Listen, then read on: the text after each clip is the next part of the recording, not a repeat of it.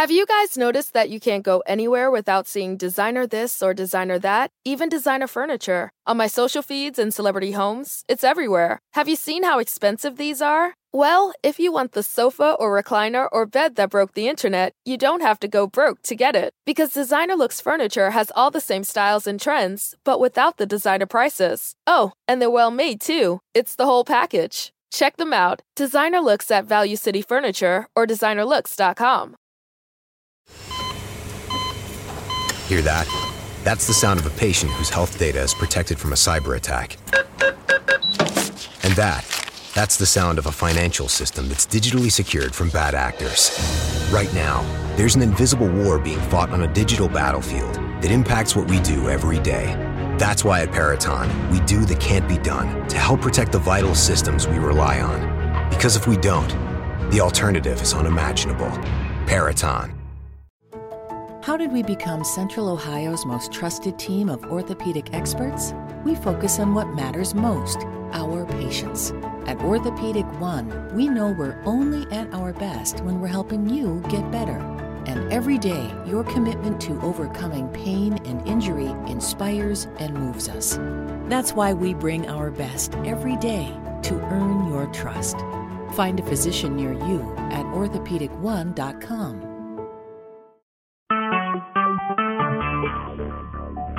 Talk shoes. Recorded live. From coast to coast, border to border, and around the world, you're going online with Bill Alexander. The following program is intended for immature audiences only. Online. You're going online with Bill Alexander. Online with Bill Alexander is a live caller interactive talk show. Whatever's on your mind, heavy, light, or otherwise. Give Bill a ring at 724-444-7444. ID 1832. Now, sit back and strap in for another edition of Online with Bill Alexander.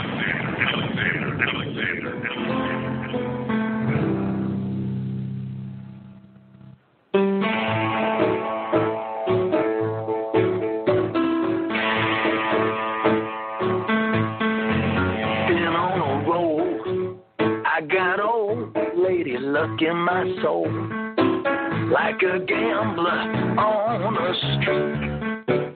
Looks like everything's going my way. I'm just a man, but the gods have been smiling at me. There's the smell of sweet perfume. Now there's only one thing left to say. What the hell were you thinking? What the hell were you talking about? Was it something you're drinking? Did you care when the bottom fell out? What the hell were you thinking?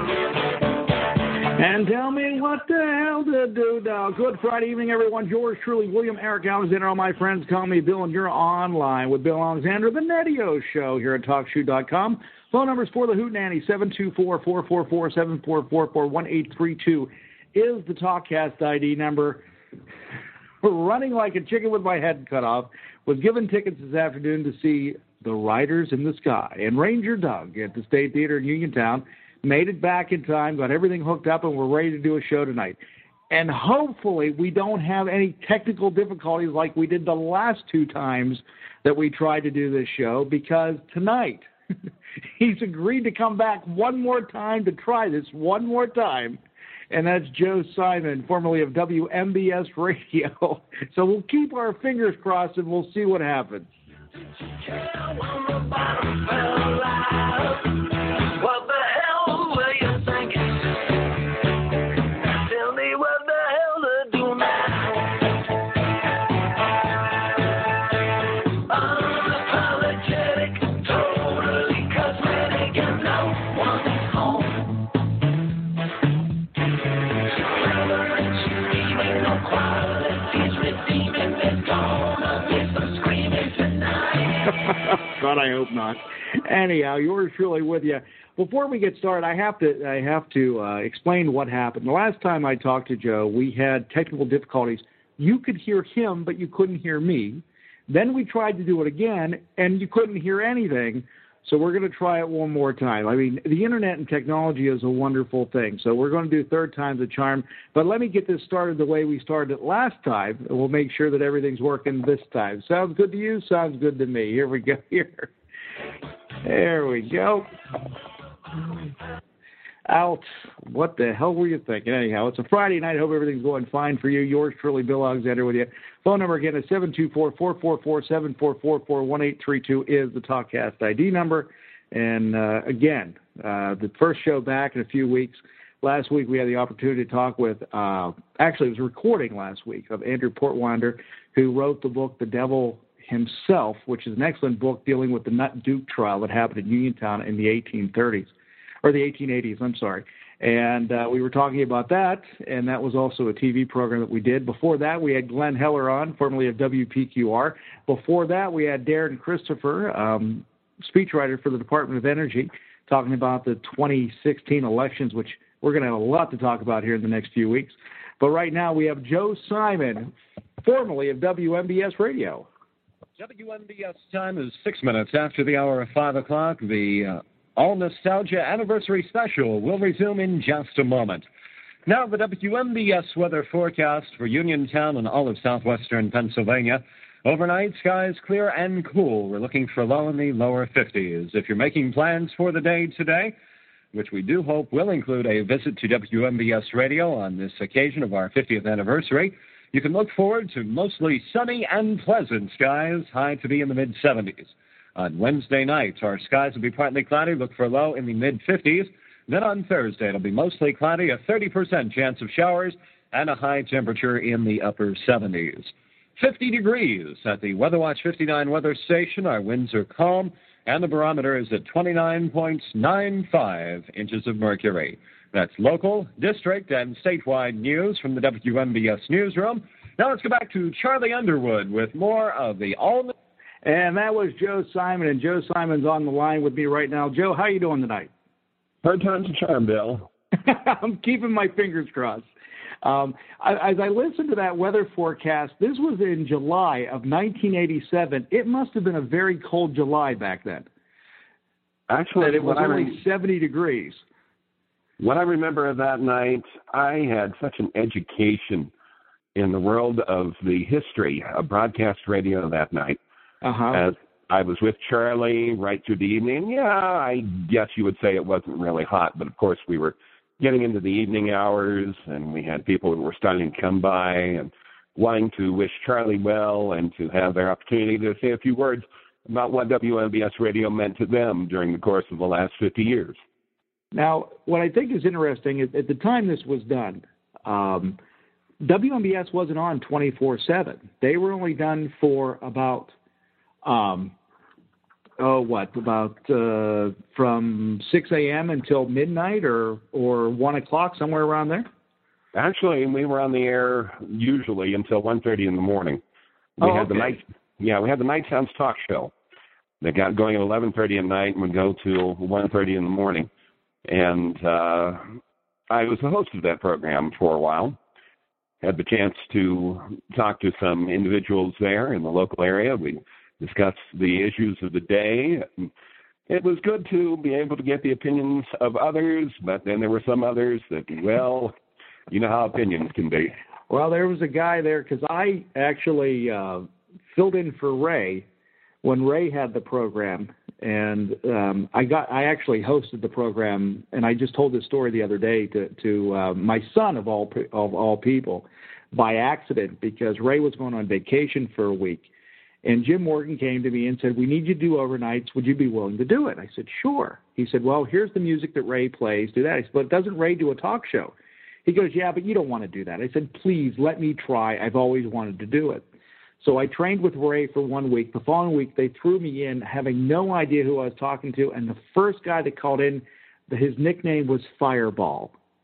And trust me, he was all over the place, and his goal, I think, was to get me to blow the station off the air. I really think that's what he wanted me to do. But I ended up hosting the show for probably about a year, and then they canned it, and then I came back again, and then I did my own version of the program in 99, 2000. We had some interesting individuals over the weeks and months that I had the chance to sit in on that. One that really sticks out in my memory is Bob King of Pittsburgh radio fame. Yes.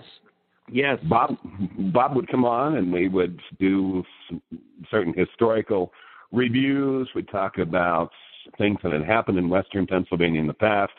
Bob would often have different tape recordings that he would feature as part of the program. And I always remember Bob so very well because he was so energetic, he was so full of life, and I think our listeners really loved him. Bob did did holiday programs with me when I was over at WASP. And we would do nostalgia programs on Christmas and on Thanksgiving and on New Year's. And his wife, Rose, was a sweetheart. I mean, she was wonderful. But I loved working with Bob. He was very knowledgeable in about what he did and what he talked about. And he could give you the history of radio in southwestern Pennsylvania like no one else could. Absolutely.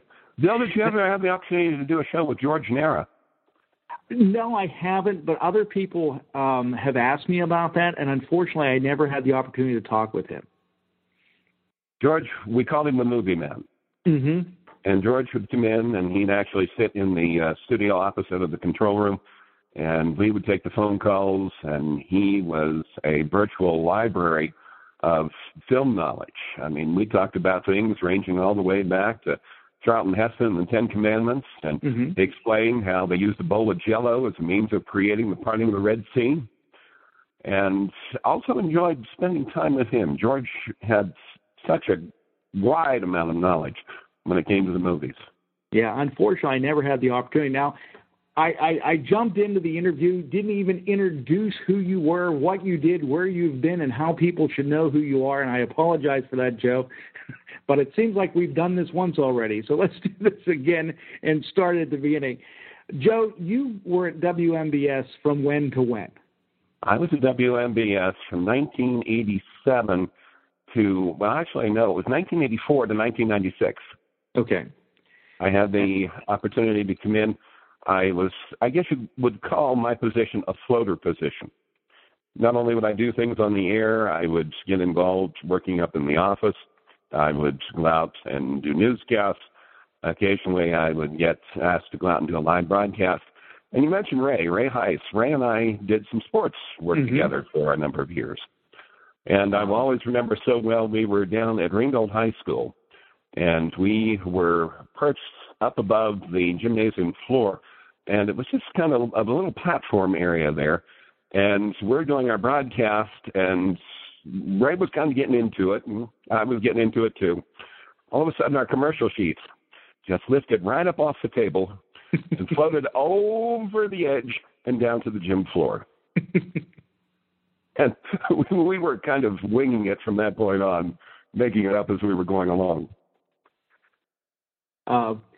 When we talk about it, actually, I got brought into WMBS your last year there, basically, because I was brought in it would have been 95?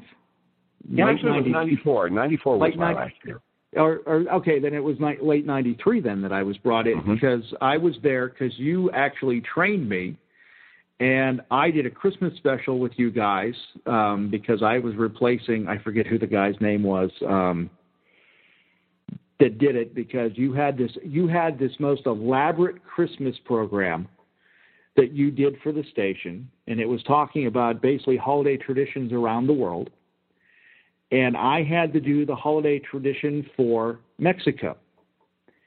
And what was really unique about it, because no one knows my nationality on my mother's side, which is Mexican. So it all worked out very well and very convenient. And that was, and I was brought in probably late August, early September of that year. That was back in the day when we went on the road.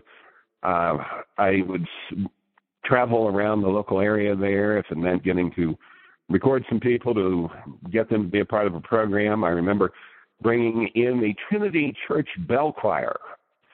They came into the studio and actually performed a couple of numbers right there in the studio, and we recorded them to get them in as part of the program. But we had greetings. We got the whole staff involved, Lois Ann Cosgrove, Mary Ellen Sweeney. Oh, there's names I haven't heard in a while. Everybody had an opportunity to participate in that, and it certainly was a lot of fun to put that together and then be able to listen to it on the air on Christmas Eve.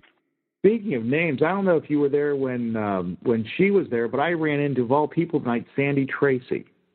Sandy Tracy. I know Sandy from my days working at WPQR. She was one of the volunteers and one of the ushers tonight at the concert I went to at the State Theater. Oh, okay. And I haven't seen Sandy in a handful of years, and she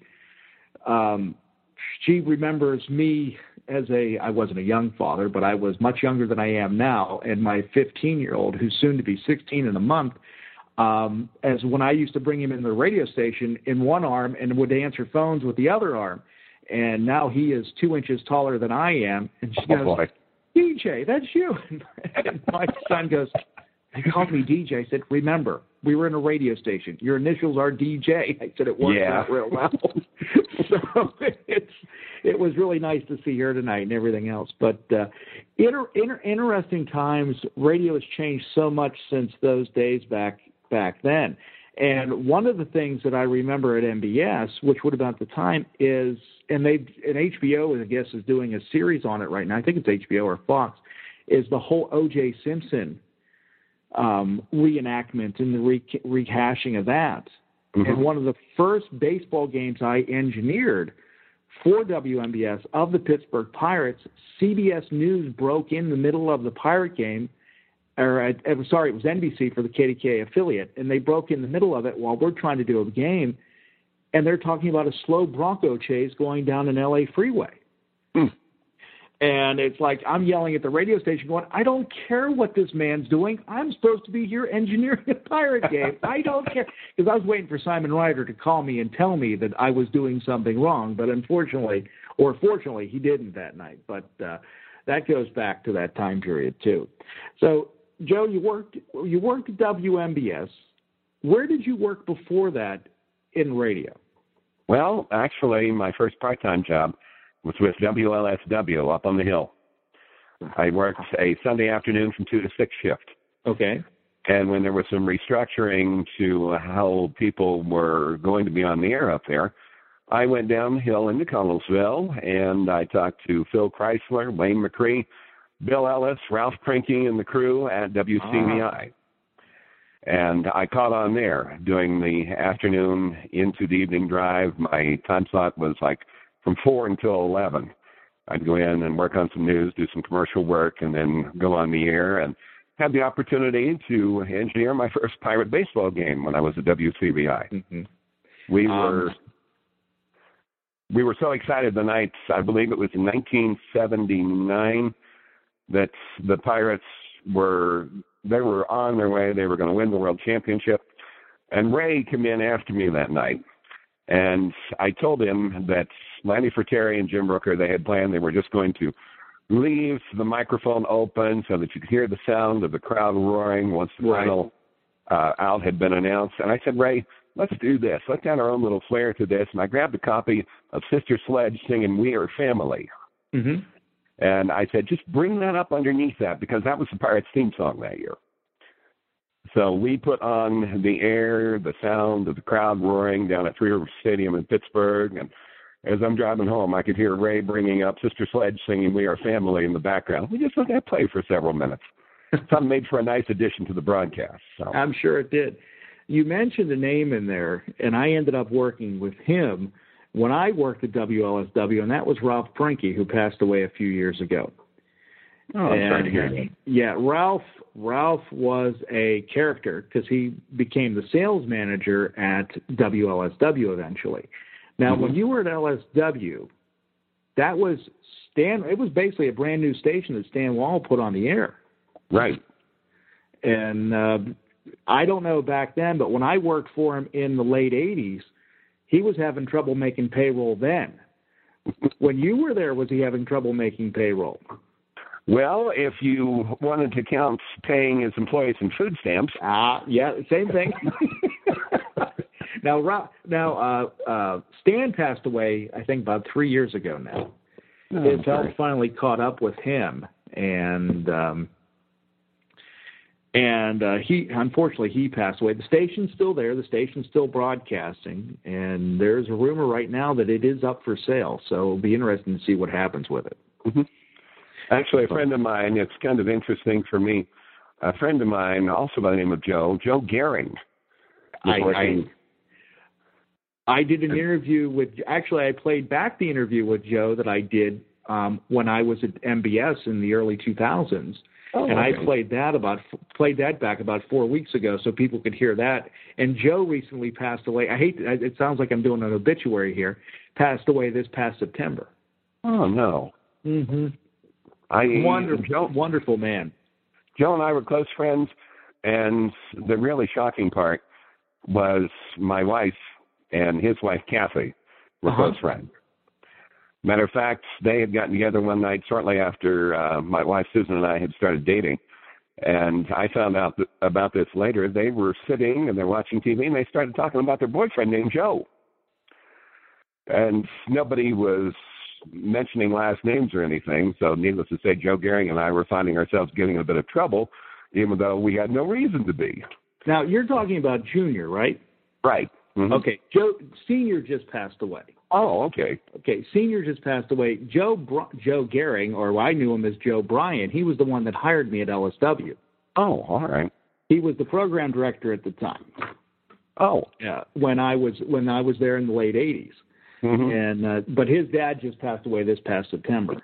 Oh, I'm sorry. Joe Gehring Sr., which he was the voice of Southwestern Pennsylvania for so many years because he worked at so many different places. And then Joe Gehring Jr. or Joe Bryan is, as I refer to him as, just to be able to keep the name straight. He hired me, and I got hired at LSW by accident because he didn't know where I was from because my phone exchange looked similar to the Connellsville one. Connellsville 626 and 628. My exchange was 625. He just assumed it was Connellsville. Little did he know that I was coming from Mars, Pennsylvania to drive in to take the job. All right.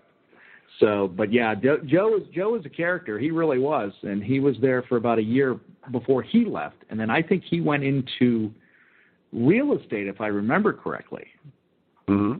But going back and forth radio, most of the guys that started in radio or worked in radio are no longer there, like you, which you're now teaching. That's right. I've been teaching now for 20 years, getting ready to finish my 20th year, actually, at Casper College in Casper, Wyoming. And what intrigued you to go into education? Well, to be honest, I was looking at a bit of a career change. It was going to have to happen when one day my wife came home from the doctor's office, and she looked at me and she said, well, guess who's going to be a dad again? And fortunately, I didn't get a smart mouth and say, well, it better be me. Right. But what I decided at that point was I needed something a little bit different. So on the morning when my third child was born, my second son, I went out to Penn State University out here at Fayette campus. And I saw Dr. Ellen Long, and she said to me, she said, Joe, we decided to reinstate you in terms of your college education where you were when you left 11 years ago. And that was a good start for me. I got back in and earned my Associates of Letters, Arts, and Sciences from Penn State Fayette. And then I went down to California University of Pennsylvania, where I got my bachelor's and master's degree in business. Now, while I was going through my classwork down at California, I had a case where one of my classes I was required to make a presentation. So I got up in front of the room and went through and did my presentation. It was an economics class. And I went back to sit down, and the young lady who was in the chair in front of me, she turned around, and she looked at me and she said, you know, you look really comfortable up there. And it was like one of those cartoon characters. This bright light went on above my head. Mm-hmm. And at the time, I was working at Frank Lloyd Wright's Fallingwater up on the hill. Yes. And I decided one day I was going to call the local branch there at Penn State, and I talked to the dean, Richard Capelli. And he said, Joe, I'll tell you what we can do. He said, how would you like to teach what I taught you? I said, principles of management? He said, exactly. He said, I have an opening for an adjunct. And I said, that sounds pretty good. I will go ahead and do that. And then one semester later, I found out about the job out here in Wyoming, applied for it, and I'm getting a longevity award coming up in about a month and a half. Oh, that's cool. Now, what's interesting about that, and I forgot you worked at Fallingwater, because I worked at Fallingwater at the same time, because radio wasn't paying enough, and that was before I decided to go back to school. But you worked with my wife, Uriel, who was a tour guide up there also. Yes. Who now is the executive director of the Fayette County Chamber of Commerce. Oh, wonderful. So, it's a small world. I remember a young man who was very instrumental in getting me to Fallingwater. A fellow by the name of Bill Alexander called me one day and wanted to know what I was up to. Mm-hmm. And I said, not a whole heck of a lot. But the funny thing is that period of time, even in my life, I only remember bits and pieces of it. And you said that, and I'm going, wait a minute. I worked with Joe up there. Now I remember. So we did work up there for, how long were you up there? I was there for 2 years. Okay, and I was there just a little bit longer, and then I was going back for my, right when you left, I was going back for my master's degree in education. Okay. So, again, it is. It's just interesting. I forgot all about that. I'm glad you brought that up. That was something that slipped my mind, of all things. So you're teaching economics at Casper University in Wyoming. You've been there for 20 years. Where do you go next? Well, to tell you the truth, I'm not sure what other things may be headed my way in the future. I've been exploring some opportunities as far as doing some voiceover work for some different organizations. There are a lot of places online that you can go. Right. And they have places where you can submit auditions. I've been working on some things like that.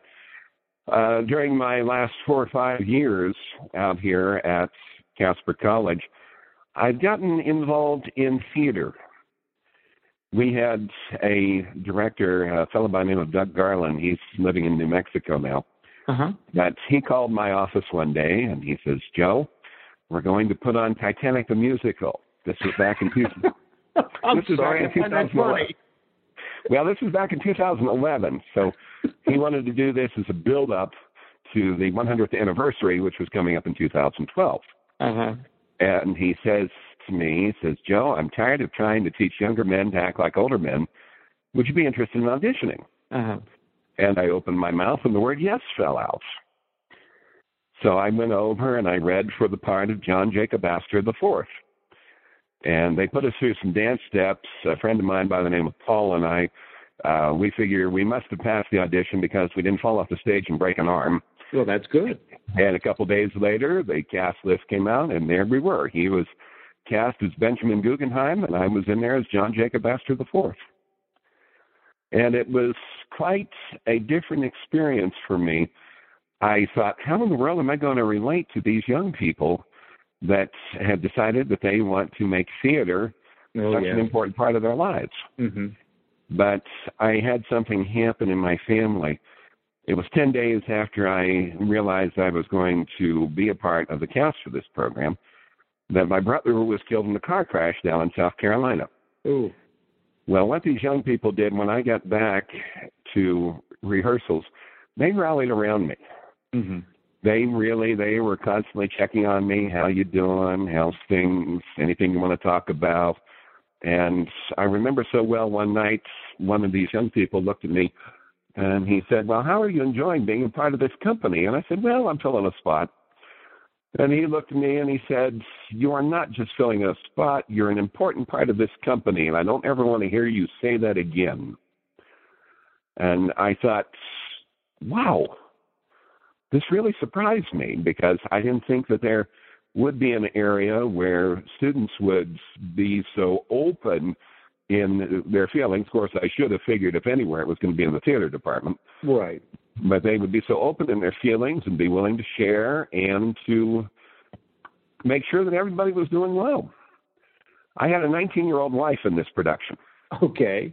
And one of the scariest moments for me was I was on stage one night, and our director, he's out there sitting in the dark, as most directors do, and he yells at me, he says, "Joe, you're married. Act like it." And I hollered out of the dark. I said, "Well, I'm not touching her. I'm not touching her. Am I doing it right?" And this young lady, Emily is her name, she reached over, took my left hand, pulled it around her waist. And I tell my students to this day that I hyperventilated for the next 5 minutes. I was so nervous because obviously when it comes to students and instructors interacting, touching is something you don't do. Yes. But she was very comfortable with it, and I later was in a production that she directed. She right now is going to school at Columbia School of Theater in Chicago. Oh, okay. And she wanted to she did an adaptation of George Orwell's 1984. And she asked me if I would be willing to be the head of the thought police. And I thought, oh boy, here I get a chance to do a role that involves me being a bad guy.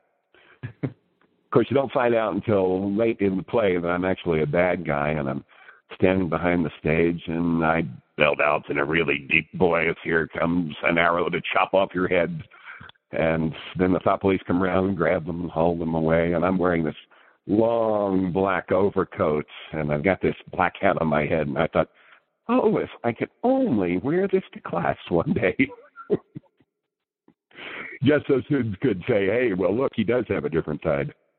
So do you still do theater now, or is this something that you did in the past?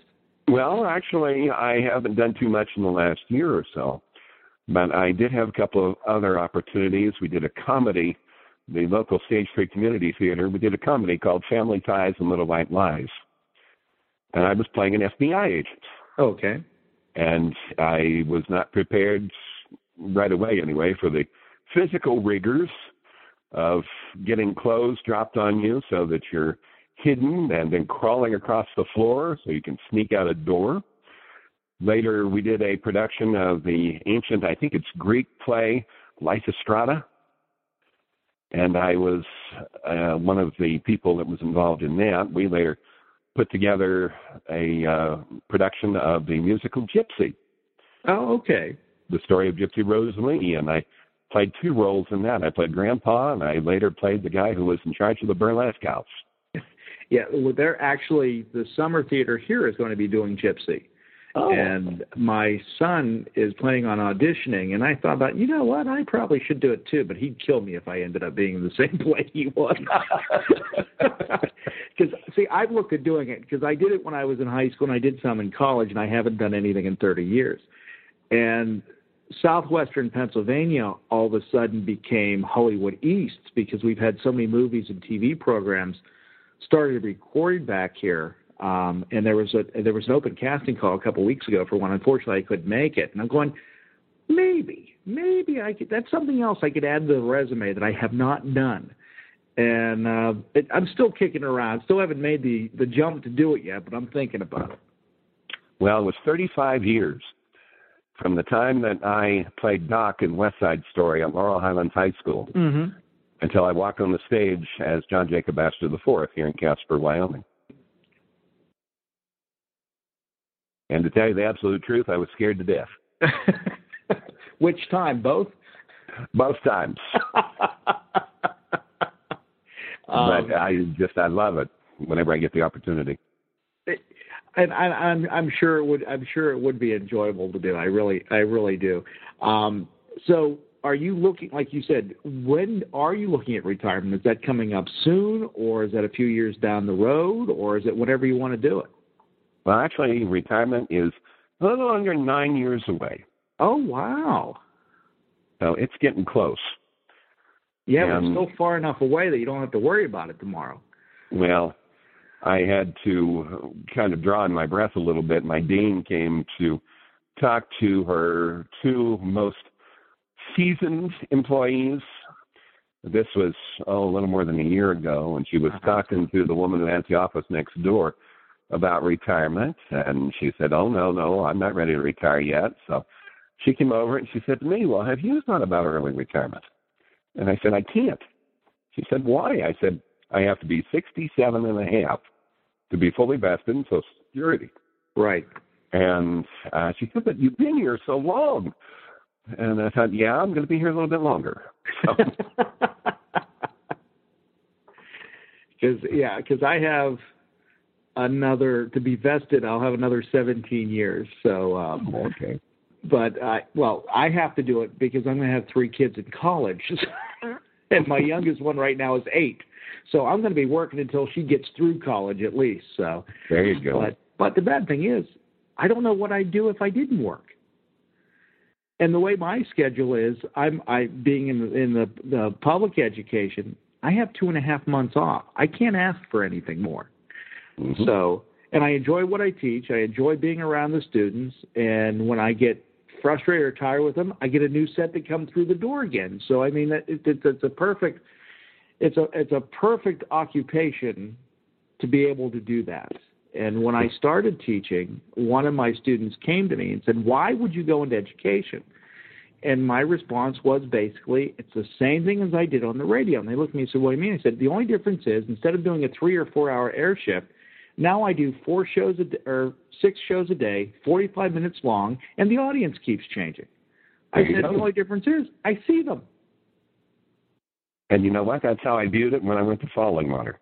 Yeah, well, that's exactly right. It was an opportunity to meet with so many different groups of people that would come from all over the country because they wanted to see that house up there north of Ohio.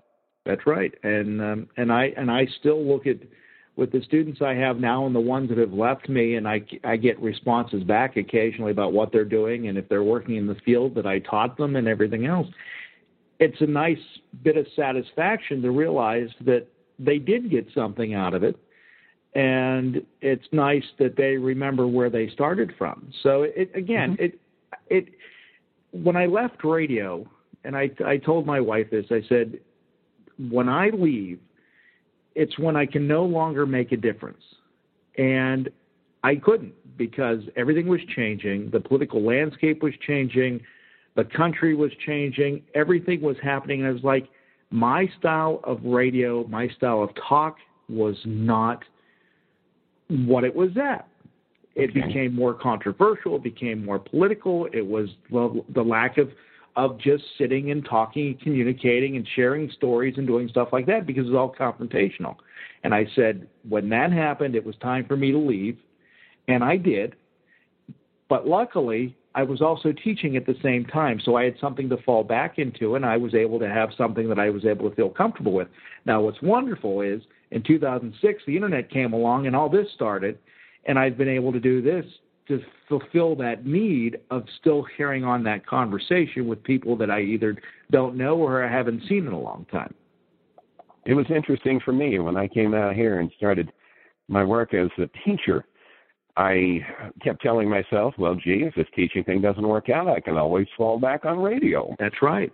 And try doing that again. But we got to my 10-year mark, and my wife says to me, she says, well, we've been renting a house for 10 years.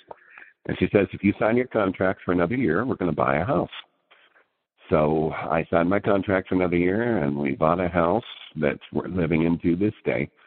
And Bill, I got to tell you, one night we were sitting out in the living room, and out of the clear blue sky, she looked at me and she said, I didn't think you'd do it. Now, if you want to talk about words that could get a man scared to death, when you're sitting there and you're talking to your wife and she says, I didn't think you'd do it, and you're wondering, what in the world did you do? Uh-huh. And she said, I didn't think you'd sign your contract. I said, and you're just now saying this to me? I gave a big sigh of relief when I realized that was what I had done that she was questioning about. But, of course, we've had our 20 years here. We've seen our family grow up. I have a daughter right now who's living in Virginia Beach. She moved down there last May, and she has been living with my wife's brother and his wife and my wife's father, 86 years young. He is still living there in Virginia Beach. And my oldest daughter, she is in Helena, Montana. She got married a number of years ago, and I have 3 beautiful granddaughters. And apparently they've inherited what we call the gift of gab from their grandfather. My oldest granddaughter, her name is Lucy. And Lucy will talk to anyone, anywhere, anytime about anything. We were in church one day, and it came time to share the peace with everybody who was in the congregation. And all of a sudden, Lucy takes off like a shot out of where we're sitting, and she starts walking around the church, shaking hands with everybody. And I'm thinking, what is she doing? And she walked up behind the priest, and she stood there and waited for him to turn around and shake her hand. I think the day will come, Bill, when she'll probably be running for mayor of Helena. Well, you're probably right. But they all say that it's Grandpa's fault that the girls all have this overwhelming desire to talk to people. So yeah, and it is genetic. I truly believe that. But so, have you looked at doing radio in Casper? I mean, is there any opportunities to do radio, or is that something that you've just basically said that was a previous life and I'm not interested in doing it again? Well, actually, I did do a little bit of Saturday morning show. I did a 2-hour show on our local country music station. Actually, it was country music. Normally, it's middle of the road. Matter of fact, it's an awful lot like WMBS used to be. Okay. But KTWO, 10:30 a.m. here in town, and I would do a country music show from 6 to 8 every Saturday morning, I should say. And then we would have various types of recorded programming when it was football season. Sometimes the UW football game would come on early, and I would sit there and engineer that. But it's just a case, I guess, of trying to strike a balance between things. I really, in my heart of hearts, I wouldn't mind doing some sort of broadcasting work on the side. Right. To tell you the truth. Because it was just, to use a phrase from way back when, it was a rush. Oh, yeah. It really was, to sit there and think that there are people sitting out there and they're listening to what you have to say. And as far as playing the music, getting to know the different artists, my very first radio show when I was in college, I was on WCUC-FM up there in Clarion. And my very first radio show was a Sunday afternoon big band show. I was a college kid at the time, and all I could think was, big band, yuck. But I started learning the music. Glenn Miller, Tommy Dorsey, Benny Goodman in the orchestra. And I had the opportunity, and this is how things sometimes really go full circle. The Tommy Dorsey Orchestra, under the direction of Buddy Morrow, was to be in Oil City.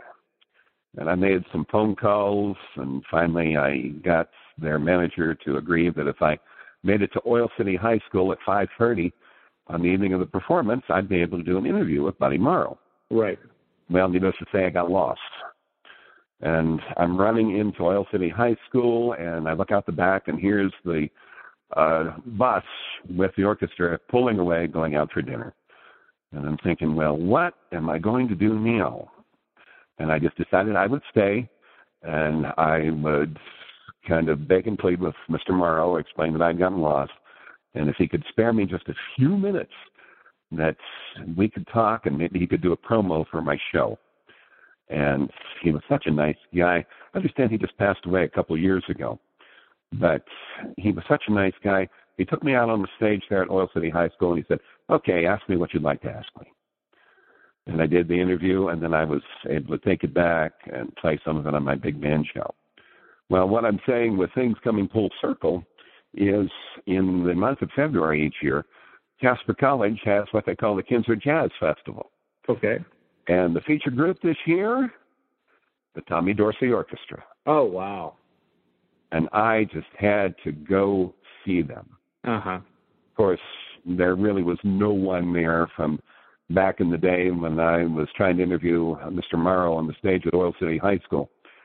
But the music and just the panache, I guess is the word I want to use. Yeah.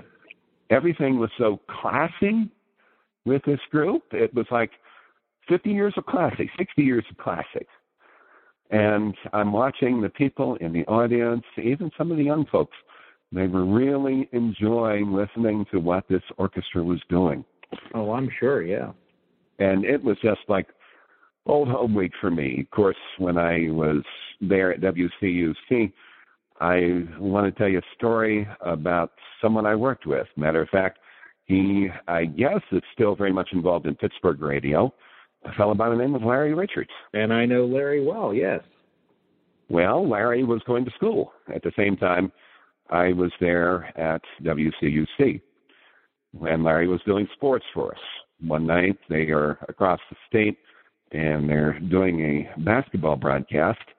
And Larry forgot that he was on the air and that we had no delay system set up for the college radio station. Okay. And Larry utters an expletive when the ball goes out of bounds. And I have a trainee back at the studio, and she just melted in the chair. It was just like, oh. Well, the very next day, the advisor for the radio station says to me, okay, we're going to make sure Larry never, ever does this again. And he said, I'm going to call down there in a few minutes, and I want you to act like I'm an inspector for the FCC. And then you're going to tell Larry that there's an inspector for the FCC in town, and he wants to talk to Larry about his broadcast from last night.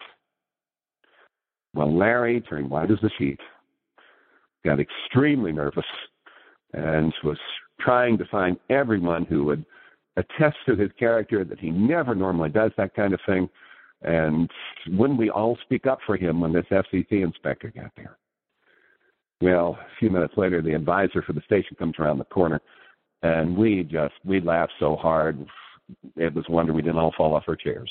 But it was a lesson, and it taught Larry, of course, it was a lesson for us too. I mean, in terms of realizing what power you have when you are sitting in that studio. Oh, yeah. The transmitter's broadcasting, and there are people out there who are listening to you. You have a lot of power, and it has to be used wisely. Yeah, Larry is still doing mornings on KDKA, and he's also the new, actually it's about a year now, the new PA announcer at Heinz Field for Steelers football games. Wonderful.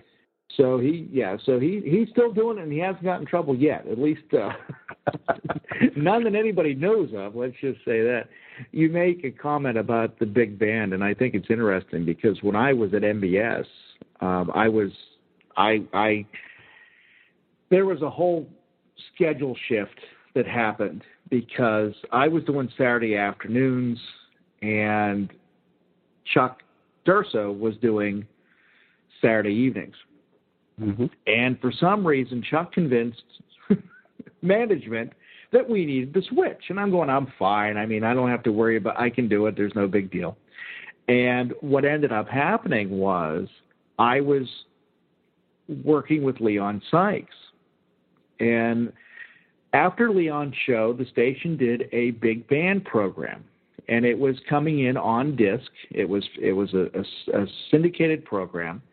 And all of a sudden, the disc stopped coming. The company that produced it went out of business. So Jim Morgan said, we have this following. Can you do a big band show? And I go, well, I know some of it, but I really can't do it. He goes, here's the records. Just go play them. I said, fine. So I did big band bit. So I always had this passion for it after doing that program. So in 2003, I went back to MBS for a brief period of time. I was also their program director when I was teaching. And I was doing a nighttime talk show. I was doing my work day started I got up in the morning at 5:30. I left the house at 6:30, and I was at work at 7 o'clock. Do the full day, leave work, go to the station, put an hour and a half in of office time, and then would come home, and then turn back around at 9:30 and make it on the air at 10 o'clock. Well, at the same time, my son, who's now soon to be 16, was an infant. I screwed up the kid's sleep pattern because I was coming home at 1:30 in the morning, getting 4 hours of sleep, and doing this all over again. Well, I loved every minute of it, and I was having a blast doing it. We switched the format to oldies because the station really never had a true format. Well, I left the station. I went to WJPA in Washington. I came back 2 years later. They were looking for someone to fill in for the afternoon talk show host, and they knew I wasn't doing anything. They said, "Can you fill in for a week?" I said, "Sure." I said, "It's the end of the school year. I can do it, no problem at all." So the general manager and I, who was Ron Dawson at the time, said, "What would you do to fix the station?" I said, "Well, give me some time." So in November of that year, I came to Ron. I said, "I want to do a program. I want to call it American Classics, or I want to do the sounds of the big bands again, and I want to see if we get an audience." Well, Saturday nights was when the show was on. It was on for an hour, and then it extended to 2 hours. And we got a great response. In 2003 of January, the station switched formats to Nostalgia. And it was because we did the test run of the big band program, and it was like all of a sudden people go, "Wait a minute, why didn't we think of this before?" And then I did a program called American Classic Standards for about a year and a half. But it was really interesting because the station, when it was in its heyday, that was the music that it played. And no one really connected to it. And at that time, I don't know if you remember Wally Gingers or not, but I got to meet his daughter, who has revived her dad's orchestra, and they're still playing to this day. I've been invited to concerts. We've done interviews with them and everything else, and it's really fun because that type of music, I don't think will ever go away because there's new audiences that keep finding it over and over again. That's for sure. My very earliest experience with any type of big band music, when I was young and still living at home, I was very much into holiday traditions. And I can remember so very well tuning in to KDKA at 11:30 at night on December 31st. So that I could listen to Guy Lombardo and the Royal Canadians, from the Waldorf Astoria Hotel in New York City.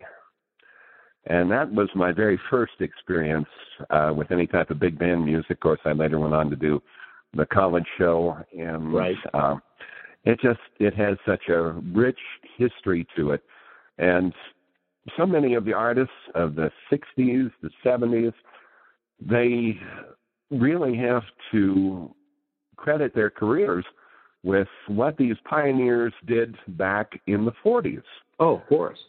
And how they built up this idea of having this large orchestra that would barnstorm across the country. One of my favorite TV programs during the 80s was Night Court, and how Harry Anderson was a big fan of Mel Torme and the Meltones. And, of course, I think about that, and it just, I think about how these things have related to me in terms of my personal life, and that's how I have come to enjoy them so much over the years. So my question for you, because I grew up in Butler County, I grew up outside of Mars, Pennsylvania, and I end up in Uniontown in Fayette County because of California University, college radio station. That's why I went there. How did you get from Uniontown to Clarion? Well, I was a journalism major when I first went to college. Okay. And my goal was, I dreamed one day that I would become the journalist who would finally solve the JFK assassination. Okay. That was my ultimate goal. But after a year and a half out at Fayette campus, they informed me, they said, if you wish to continue to major in journalism, you're going to have to make a switch. You can't stay here. Right. You're going to have to go to University Park, or you're going to have to go someplace else. Well, Bill, I went to University Park for a visit, and, of course, the place is monstrous. Oh, yeah. I firmly believed I could be missing for 3 days and no one would know I was gone. You're probably right. But a friend of my father's, my dad worked for the telephone company for many years. Uh-huh. A friend of my father said that his daughter was majoring in journalism at Clarion University. So we went up there for a visit, and it was a school that was, not as big. I mean, you could walk from one end of campus to the other, and the class sizes were reasonable. And I decided that this would be a good place for me to go ahead and go to school. Okay. Well, what I had not counted on as a transfer student was that all transfer students had to go into the freshman dorm, at least for their very first semester. Okay. I wouldn't have pictured that either. And I was kind of a withdrawn, keep to myself type person. I was not a party animal.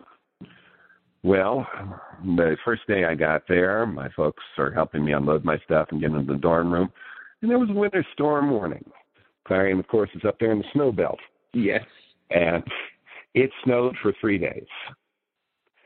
It just kept coming and coming off Lake Erie. I remember sitting in the dining hall down on the first floor of the dorm, and I'm watching students walk off into the distance, and after about 100 feet or so, they disappeared because it just snowed and snowed and snowed. But that was how I ended up there, and one day I noticed in the school newspaper there was a little ad that said, DJs wanted for college radio station. Mm-hmm. Apply, and I went down and I talked to them, and they said, yeah, we think we got something we can do here for you. We're going to put you on a Sunday afternoon big band show. And I even had a case where I got a letter once from some guy who was passing through on the interstate up there. But he told me he had heard that I was presenting Benny Goodman in concert from Carnegie Hall. It had been recorded back in the 50s. And he wrote me a note, and he said, I was so impressed by the music. He said, I pulled to the side of the interstate, and I sat there until your show was over. And there was another one of those oh, wow moments. It was right. Like, I love doing this. And if I can do these kind of things that get people to listen, that make them happy, then, hey, why shouldn't I be doing something like that? Right. And unfortunately, in this day and age, young kids will never have that opportunity because it's such a competitive industry now. And you'll be lucky if you can find a small station to get on, let alone a college station, because there's really no market for it right now because of voice tracking and because of corporate buyouts and everything else. Everything's so automated anymore. Yeah, and it's just so sad. And when I came to California, I mean, I'm from Butler County originally. We knew of 3 radio stations in Butler County: WBUT, WLER, and WISR. Well, they were in Butler. I lived outside of Butler. We didn't go to Butler very often. If we did anything, we were in Pittsburgh. So let's talk about the Pittsburgh stations. When I came to Fayette County, there were so many radio stations that you could throw a stone at them. From PQR to CVI to MBS, look at WANB in Waynesburg, look at WASP in Brownsville. I mean, you had a place that you could go and work. Now, if you talk to Simon Ryder, WMBS was not a radio station you started at. It was a station that you finished at. Mm-hmm. And I believe him now because Timothy Schweer finally retired after I don't know how many years. Wow. But Jim Morgan's still going on, and he's doing mornings now. He's considered quote unquote part-time, but honestly, I don't think Jim will ever leave the place. Yeah. But the last time I talked to him was about a year and a half ago when I was actually co-hosting a cooking show on WMBS that we were doing on Saturday mornings, and Jim actually engineered it for us, which was kind of interesting because I didn't see him for a long time, and then I come back to the station. I was there for 2 years. But you don't have that opportunity anymore. In the late 90s, early 2000s, I forgot to mention WESA AM and FM in Charleroi. Right. But you had that opportunity that you could go anywhere, you could work commercially, you weren't making a lot of money, but you were making at least minimum wage. So at least you were building experience and you could build a resume and everything else. Well, in the late 90s, 99, 2000, 2001, we had this whole buyout regime come in when Key Market Communications came in and bought WASP, WASP-FM, WESA, WESA-FM, and they started buying these stations up. Well, what they ended up doing is they were closing down the nonprofit the not-profit ones, and they were keeping the FMs on, and they were buying up their competition because they wanted to compete not in Fayette, not in Washington, not in Westmoreland. They were more worried about competing in Pittsburgh. And when they did that, they eliminated all these local hometown radio stations. Right. And it's just a sin right now because for a long time, these communities' identity was that radio station. Exactly. And it worries me. I mean, even when I'm traveling to different areas of the country, and I've told my children, I've told people I know, that if you hear someone on a broadcast station say something to the effect of, well, it's 27 minutes after the hour, yeah, I will tell you that is a satellite broadcast. Mm-hmm. Some sort of syndicated program, because that's the way it has to be done, especially if they're going over different time zones. Right. But we had that opportunity. And what was so incredibly unique about WMBS, being down there at 590 on the AM dial, was the nearest station, I think, in terms of frequency, was 620 WHJB in Greensburg. In Greensburg, yeah. So there was this large open area that you could be down on the wharf in Pittsburgh, and you could tune in WMBS as clear as a bell. That's exactly right. And that was something totally unheard of.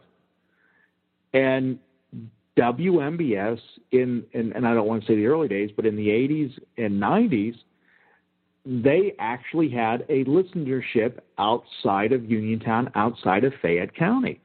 Sure. And in the late 80s, I got back there in 95, or 98, 99. The station was going through troubles because there was a new FM in town. The FM was taking all the advertising and everything else from it because we were going through a small recession here. And what happened is that we came in, we changed formats, we went to an oldies, and yes, as much as I hate to say it, we did satellite overnight. All of a sudden now the blue WMBS becomes the top 25 station in the Pittsburgh market. Mm-hmm. Absolutely. It gets almost a 2 share. We were all patting ourselves on the back going, did we finally figure out what the formula was to make this work? Unfortunately, the owner didn't like it because he bought the station as a tax write-off. Mm-hmm. And he got rid of all of us.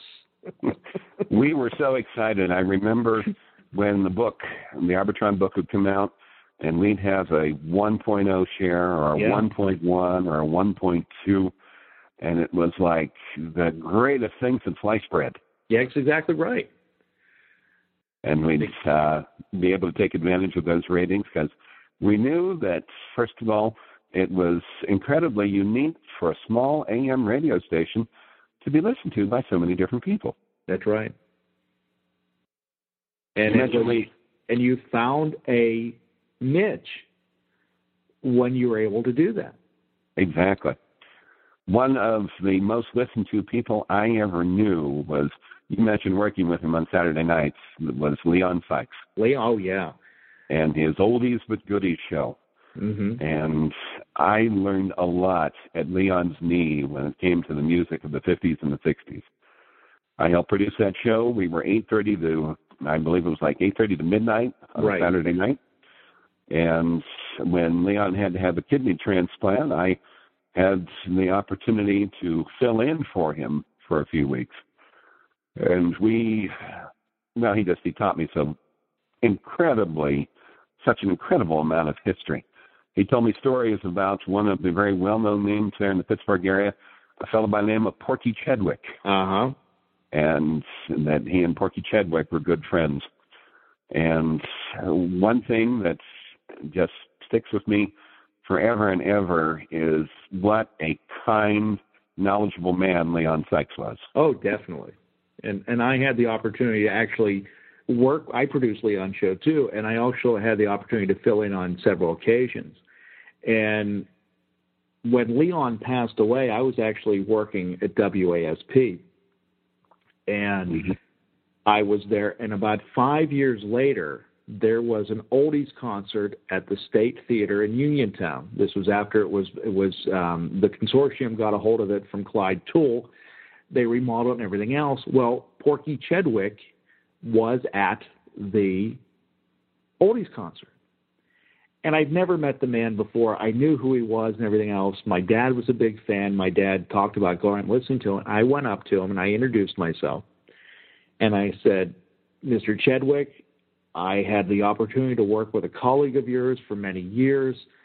And we started talking. And he said, who did you work with? And I said, I worked with Leon Sykes. Oh, my goodness, it was like I turned on the light bulb. Porky couldn't stop talking about Leon because Leon was somewhat of an oddity himself because he was a black oldies disc jockey in southwestern Pennsylvania. Yeah. And he was accepted by everybody in the 50s and the 60s when he would do his dances. And we tried to recreate that magic at the Fayette County Fairgrounds with a gentleman by the name of Larry Traviseri. And we brought him out and we built it as basically trying to rekindle that magic that Leon had. And the people that would come in, they weren't worried about dancing. They were worried about reminiscing about Leon and his sock hops. And it was amazing how many people Leon touched that he may have never met any of them, but they all knew who he was. Absolutely. And the one thing that Leon did that I got to admit just surprised the daylights out of me was he kept all his 45s in the toolbox. Yes. Yeah. Till his last day, he kept those, and they were in some of the worst shape that you've ever heard. The Q burns were just awful.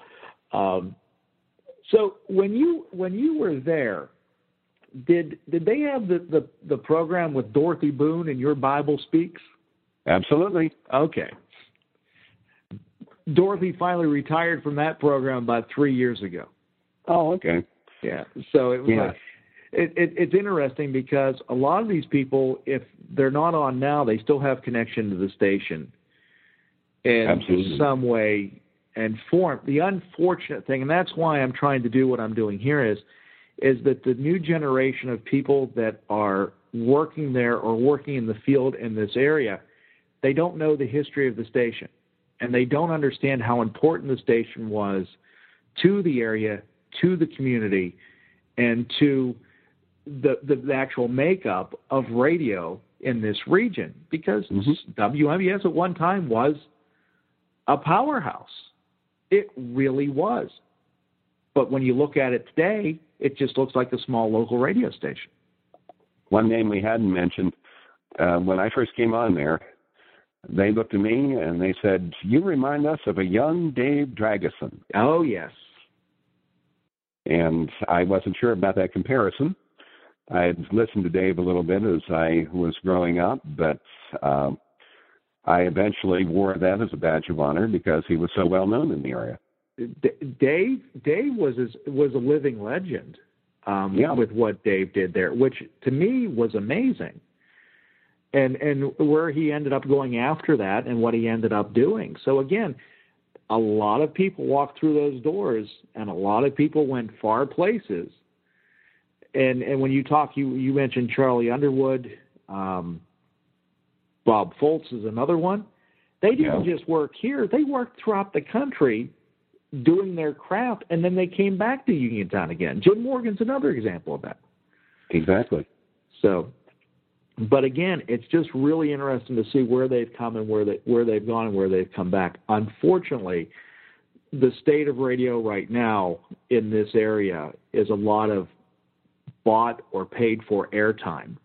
Right. So they're trying to do whatever they can to keep the station up and running. And that's not just WMBS, that's everybody. And it's all brokered time. And you still have your one or two announcers, but you don't have the same feeling that you had not only 10 years ago, but 20 years ago and 30 years ago. And unfortunately, a newer generation is not going to get that. Well, everybody keeps saying, well, the Internet offers it, the Internet offers it. I'm going, no. It was a totally different feeling. It was something that you trusted, something you grew up with, something that you called a friend. Right. If you had nothing to do on a Saturday night, or there was nothing that at all, you turned the radio on, you listened to Leon. Or you couldn't go to sleep at night, you listened to Ray, or whatever it may be. Or you got up in the morning and you listened to Tim Schweer to give you school closings. You don't have that anymore. And that's what's really sad about the state of things, is that we don't have it anymore. Now, is it ever going to get better than that? Is it ever going to go back to that? Probably not. But it would be nice to be able to rekindle that type of the community, the camaraderie, the compassion that the station had. Not only for the listeners, but the listeners had for the station. When I was little, one of the things I would do is, of course, it wasn't a case of where you got to see all the sporting events on TV all the time. Yeah. I would sit with my father on the back porch, and we would listen to Bob Prince calling Pittsburgh Pirate baseball over WMBS radio. Yeah. And Bob Prince, of course, just a mega icon name there in Western Pennsylvania. Oh, definitely. So very well known, and I loved his style. I found out, I did some reading about him, found out that he was a protege of, I believe it was Rosie Rosewald. Yeah. And Bob had just such an inimitable style that he made you feel like you were at the game, even though you were sitting there just listening to the radio. Mm-hmm. Oh, yeah. It was totally different. And I honestly believe that, and I mean, I know they went through a 21-year losing streak, and I understand that. Mm-hmm. But the city was not interested. Even if they would have won, I don't think they would have been, because the announcers were not as connected, not only to the team, but also to the city. And like you said, Bob, everybody was stuck on every word that he had to say, and they would just sit and listen, and he made it sound like you were actually at the ballpark, even though you're sitting on your back porch. First time he said the words home run in an elevator, I had to sit and think for a while what that actually meant. Or I'd say we need a Hoover job, 643 right now. Yeah. So again, it's a period of time that, unfortunately, yes, you can probably find the sound bites or that on the internet, but you'll never be able to experience what it was like when it was originally live. That's for sure. So, and it is really a shame. But again, I guess that's what happens when times change, technology advances, and everything else, that we keep moving forward. But it's also kind of nice to go back and try to remember what it was like and be able to talk about it and try to give that experience to other people. Now, the one thing, and if I could ever do a master thesis on this, I would love to, or a doctoral thesis on this, in the field of communication, is when a high schooler, teenager, early 20-something starts to listen to the radio to get their main source of information. Because there's always that transition, but I've never been able to put my thumb on what causes that transition. Because everybody does it. It's just, when does it happen? That's for sure. Of course, when satellite radio came into being a number of years ago, it changed the landscape quite a bit. Oh, yeah. When you had prescription services or subscription, I should say, not prescription, subscription services that you could sign on to Sirius or XM radio, and you could pay that set fee and have your favorite kind of music played round the clock, and you didn't have to worry about listening to any commercials. That's right. But I think even the commercials themselves provided such a local connection for people in the community. One of my favorites that I did during my time at WMBS was I did a commercial for Rich's Highland Farm, which I understand is still going strong many years down the road here. Yes, it is. And I had the commercial copy, and I thought to myself, okay, what can I do to this that will make it sound unique, that it'll make it be something that people will remember? And we did that thing we called reverb, that we could put the echo in. And I thought, well, we need something to finish this off. And this was about the time that Michael Jackson's Thriller was becoming popular. Yes. So I decided I would borrow a little bit from Michael Jackson and Vincent Price. And at the very end of a commercial, I did the Vincent Price laughs at the end of Thriller. And I had it echoing. And then I finished it off with the sound effect that I found, surprisingly enough, on the CD there in the studio. I found the sound effect of a coffin closing. Okay. And getting that to snap shut like that at the very end of the commercial, it's got a lot of people's attention. And it was a piece of work I wish I had saved for something to listen to now in my, I don't want to say older age, my more seasoned age. There's a lot of things that I wish I would have kept, and there were a lot of jingles that I still can sing that I had to put on tape or put on cart for somebody. Right. And I don't know when I realized that I had to start recording what I did, but I have it probably was when I went to WASP, and I actually recorded pretty much every show I did, every commercial I cut, and everything else. And I realized at the time that I had to do it so I could prove to my kids when I had them that Dad worked in radio. Right. And I have Rubbermaid tubs in my basement of cassette tapes, of CDs, and of video cassettes of what I've done. The bad thing is I've never gone back through them again to see what I have. Yeah. Because I just don't have the time. But some of the stuff I've been able to convert, and I've been able to make to digital it and put it online, not only for me to share with my family, but other people that might be interested in it. So, I mean, one of the biggest interviews I ever did, and it was totally by fluke. The book came out. It was actually the last book you wrote, and I'm going through a journal or whatever it was, and they said, hey, people to interview. And I went to my GM, which was Jim Humes at WASP. I said, Jim, I want to make this phone call. Will you let me interview him? He goes, well, we usually don't pick up the tab for the phone call because usually they call into us. But go ahead. We have a Watts line. You can do it. I don't even know if there is such thing as a Watts line in 2016, come to think of it. And it was Steve Allen. Oh, wow. And it was like I knew of him. I didn't know him in The Tonight Show because I wasn't old enough, but I knew his TV work. I knew him in the movie Goodfellas and everything else, and it was amazing. And I'm on the phone with him for an hour. Lucky for me, I recorded it. I have a copy of it. It's online and everything else because that's one of those interviews that if I would have told someone I did it, especially if they knew who he was, they wouldn't have believed me. Well, you mentioned that, and one thing that comes to my mind, of course, I worked with Ray Heist for a number of years. Yeah. And Ray had the opportunity once, I can't remember exactly what year it was, but Mike Farrell of MASH fame was the chairman for UNICEF at the time. Uh-huh. And Ray had the opportunity to interview Mike Farrell there on WMBS. I don't know if it's somewhere in the archives anywhere there. Who knows? The bad thing is I don't think there are archives, to be honest with you. No. Yeah. There is stuff that I did that if I wouldn't have made copies of it, it would have been gone. There was a program that I did. It was after you left, and this would have been I was trying to recreate what you did is what it was. Mm-hmm. And Dave Bridges was news director at the time. Jim was program director. And I said, do any of you remember what Joe Simon did? He did something at Christmas.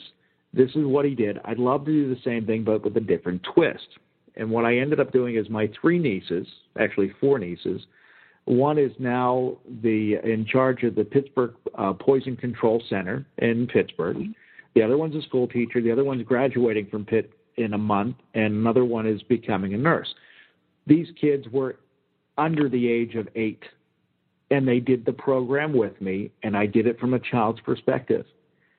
There is not a copy of it anywhere. Oh. When I went back into, which is funny, when I went back into WMBS 2 years ago, I made a comment. If you look on the wall where they kept the cassettes in the new studio, in the new building, they have the cassette case. They don't have the cassette. And I'm going, oh, I was so close, because I didn't think of keeping it, because I thought I would be there forever. Little did I know that I was only there for a year and a half after that. But again, it's just one of those things. People don't realize how important history is until it's either gone or it's too late. I did save one thing. I have a cassette of the first hour of my Christmas program. Oh, cool. And that is one thing I did hang on to. And we had done programs. We did programs for Valentine's Day, for 4th of July. I went up to Fort Necessity. I went over to Friendship Hill. And we produced a program dealing with the rich history, the historical sites that are all over western Pennsylvania. Which is so cool, which now I am working with the Fayette County Historical Association, and we're actually doing them for local cable TV, but I'm taking the audio from them and playing them back again on this program.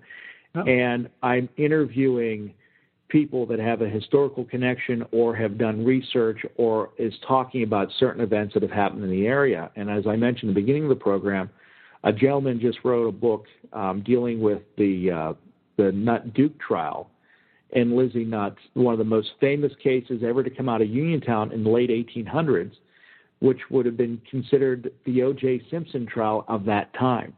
Mm-hmm.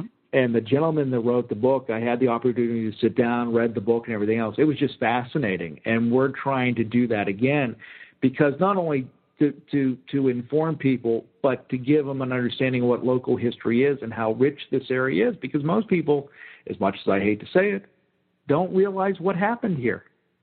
That's right. And it is really sad. But I'm going to do it one program at a time, and hopefully I can get people to realize how special this is, because you mentioned Falling Water earlier. There's a lot of people that live in this county that have never been to Falling Water. And they have the opportunity once a year, because there's a Fayette County Day where you can go and tour the house for free. Mm-hmm. But not many people take advantage of it, which is really sad. Well, I want to commend you for these programs that you're doing. Oh, I'm trying. It's wonderful that you're bringing back the history and giving people an idea of what has went on in Fayette County and how it affects what's going on today. Well, what I wish I could do, and when the whole idea of this started, it actually originally started, we wanted to do it for TV. And unfortunately, everybody that I talked to said, yeah, I'll do it. Well, when it was time to actually schedule the interviews, they realized they were going to be on TV and they didn't want to do it. So I went to them and I said, how about we do this? Instead of doing it on TV, let's do an audio version of it. We can do it whenever you want to. You call in, I call in, we'll talk. They said, hey, I like that idea better. So this is the next best thing. So hopefully we'll be able to do something with it, and the Historical Society is going to be using them, hopefully for a exhibit that they're going to be doing here in the near future. So we'll keep our fingers crossed, and hopefully that actually takes off. But, Joe, I appreciate it. I think we finally made it through a program without any technical difficulties. I probably shouldn't have said that right now until I ended it. But thank you very much. And I know we could probably go on for another hour, possibly two. And maybe sometime, maybe this summer, we'll sit down and do it again. But I really enjoyed talking to you, and it was great bringing back old memories of the time when we worked together and people's names that I haven't thought of in a long time. I really appreciate you taking time out of your schedule and putting up with everything that we've had to go through to finally get this program done. Bill, thank you so much for the opportunity, and keep up the good work. It's great to know that I was instrumental in helping someone along in their career. Of course, I guess you're teaching, I'm teaching, and I believe at some point in time I heard Chuck Durso's actually teaching. Chuck is teaching too. Chuck is teaching at in the Uniontown School District. And Wonderful. What's unique about Chuck is Chuck's oldest son, CJ, is also teaching, and he is my son's band director, which is really interesting because Wonderful. Chuck never realized the connection I had with his dad until recently, which was kind of interesting because Chuck and I worked together, and I was Chuck's replacement and Chuck's boss for a brief period of time and everything else. So it's interesting how all of us, our paths cross in many different ways. Well, maybe I get back in the neighborhood. We can get the three of us together and go out for dinner. That sounds wonderful. I'll remind you when I see you. All right. Bill, thank you again. I do appreciate the opportunity. Joe, thank you very much, and I really appreciate you taking time. We'll talk again real soon. Best to you and your listeners. Thank you very much. Joe Simon, formerly of WMBS Radio, a wonderful time with him. Hopefully you got as much enjoyment out of it as I did. Really enjoyed it, and we'll be back in next week. As of right now, no guests are scheduled, but we'll be doing the show next Friday night at 11 o'clock. And we'll be doing it all over again. So if you'd like the show, tell a friend. Remember the phone number for the program. You're more than welcome to call in at 724-444-7444. 1832 is the TalkCast ID number. Enjoy doing this, and gives me some time to reminisce with some great people that I've had the opportunity, if not to work with, I've had the opportunity to talk to. So everybody, you have a great week. Great weekend, great week. I am out of here, and we'll talk to you next time here online with yours truly, Bill Alexander. You've just gone online with Bill Alexander. For more information and to download this program as a podcast, go to onlinewithbillalexander.com. Online with Bill Alexander is a $1 Million Baby production. In association with TalkShoe.com. If you've ever been a renter, you know it's stressful to find a place with everything you love and nothing you don't. But did you know Zillow does rentals? It makes the search so easy. They have filters for pretty much everything, so you can find that place that's in your budget, but also isn't a shoebox. Or a place that's close to your parents, but far enough they have to call first. Plus, it's easy to apply, request tours, and pay rent in the app. Head to ZillowRentals.com and find your sweet spot. If you've been a renter, you know it's stressful to find the perfect place. But Zillow Rentals make it easy. They have filters for pretty much everything, so you can find a rental that's big enough for entertaining your friends, but small enough they won't crash all weekend. Find your sweet spot on ZillowRentals.com. People turn to the Weather Channel app for their weather forecasts every day. But what if the app could forecast more?